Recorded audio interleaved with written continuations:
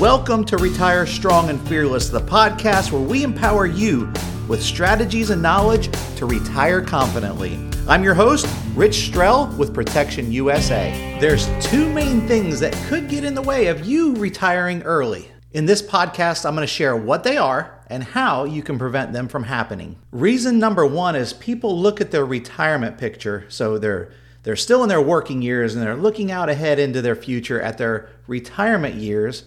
And when they compare that picture to what is going on in the world now, they're just like, I'm just going to keep on working, man. What causes this? Either they love their job so much, which is possible, rare but possible, or they have what I would refer to as pitiful retirement ambitions.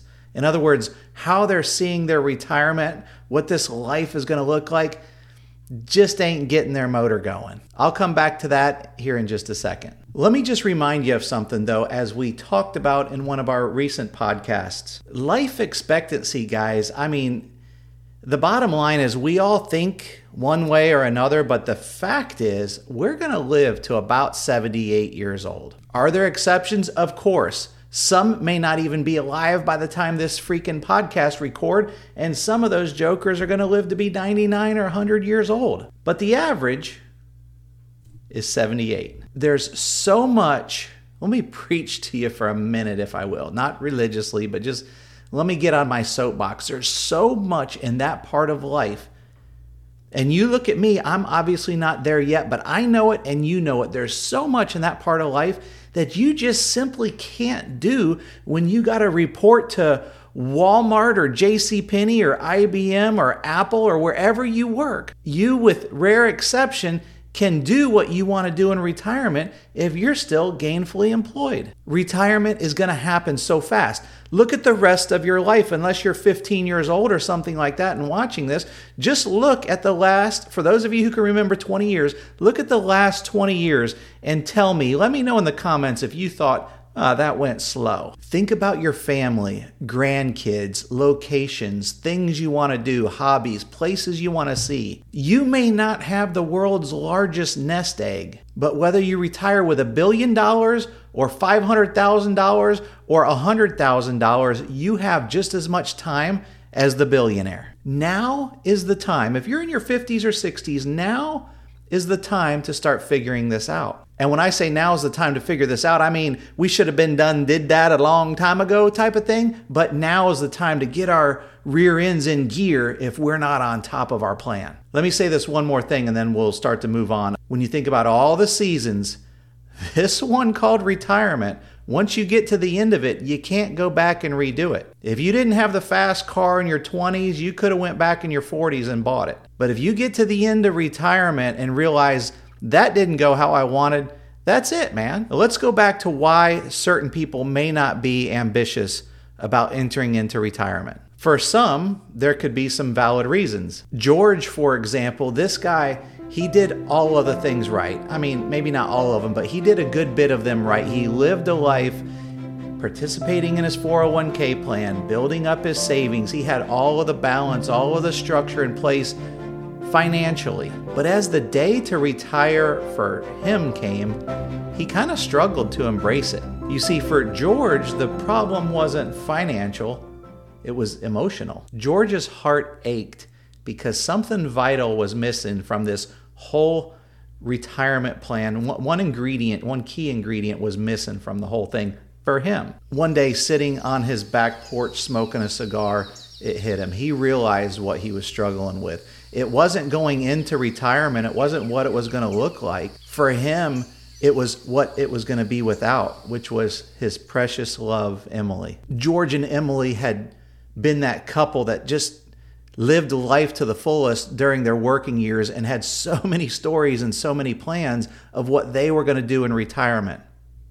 Cancer won the battle, and George is entering retirement without Emily. George had a valid reason to not be fired up about retirement. However, George's case isn't the case for most people. Guys, real quick, if you're enjoying this podcast or video from wherever you're watching or listening, it would mean a lot to me if you could take time to go give it a like or a review. It only takes a few seconds and it gives the video the opportunity to go even further and maybe touch people's lives that you'd never expected. When you say most people, what it boils down to is this question. Is it because they don't have enough money or they don't know if they have enough money? So that brings us to reason number 2 of what gets in the way for some people to retire early. They get so nervous about this lack of money thing going into retirement because either 1, they don't know, or 2, it's actually true. They really don't have enough money and they know it. We'll talk about not knowing in just a second, but first let me share a few statistics with you. The company NASDAQ reports that 66% of Americans are worried they'll run out of money in retirement. 50% of Americans stated concern that they will have an unexpected major health expense. So a big chunk thinks they're going to run out. Another big chunk thinks that they're going to run into some unplanned health expense. Check this sobering statistic out. This is from NBC News. They said more than 60% of us fear running out of money in retirement more than we fear death itself. And so it's true. According to the Federal Reserve survey of consumer finances based on their 2022 study, the median average retirement for Americans aged 65 or older is $150,000. If this is you, if you're 65 years old or close to it, and you've got 150 grand, here's a couple steps and you know what they're going to be. You got to take. You got to increase your savings. You got to get that $150,000 number up. To what amount? First, you got to know what your number is. You know it's not the $150,000. You got to get that number up. But to what level? We'll talk more about that in just a second. So what are some of the basic ideas that we all know to start saving more? Be sure to max out your 401k. When I say max out, keep in mind I'm always talking about your employer match.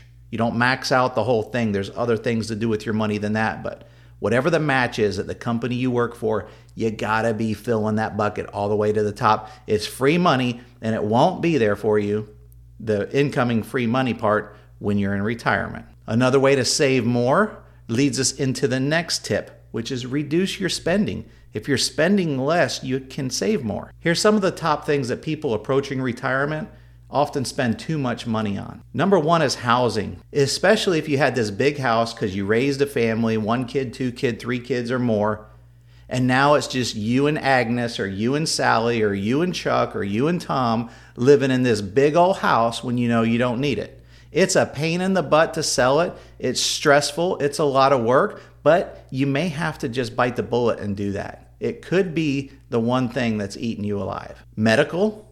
Here again, people have question marks about how much money they're going to be spending. If you're healthy or you don't have any medical issues right now, now's the time to start focusing on getting into better shape. Eat better, exercise, do the things that you know are going to keep you out of that ER or keep you out of those hospital stays or keep you off of that expensive medication. Another one that you may not have saw coming is gifts. Now, I'm not going to tell you what to do with your money because it's your money. You're the one that earned it, not me. But let me offer a little suggestion. If you've got $150,000 in your savings account for retirement purposes, so in other words, in your retirement savings, and you need a lot more than that, and you're in your 50s or 60s, again, I'm not telling you what to do, but you might not want to be buying the latest PlayStation every year for little Johnny, your grandson. And I get it. When it comes to family and this type of thing, our mentality is, hey, we only live once. Hey, we only have grandkids at this younger age once. But I promise you, they'd rather have last year's version of the PlayStation versus having to take care of you in retirement or worry about if you're going to be okay financially. It's okay to give, of course, but give from your heart and your budget. They will know in time, if they don't know at the moment, that you're doing your best. The next one that's on the list we don't really need to talk about is travel. Again, guys, it's your money. Spend it however you want. You certainly don't need me barking down your throat telling you how to do it. Just remember when you do it, every time remind yourself that I have $150,000 in savings and I need $300, $500, $600, whatever your numbers are. Every time you go to spend money more than $50 or even maybe less than $50, remind yourself, hey, I've got some homework to do on my retirement plan. Is this what I should be spending my money on right now, today? Let's change all this somber talk up and talk about the good news, at least for some of you. The good news is this: for many of you, there's a good chance that you need less money than you really think you do to retire strong. First things first, you got to figure out how much you need in your nest egg.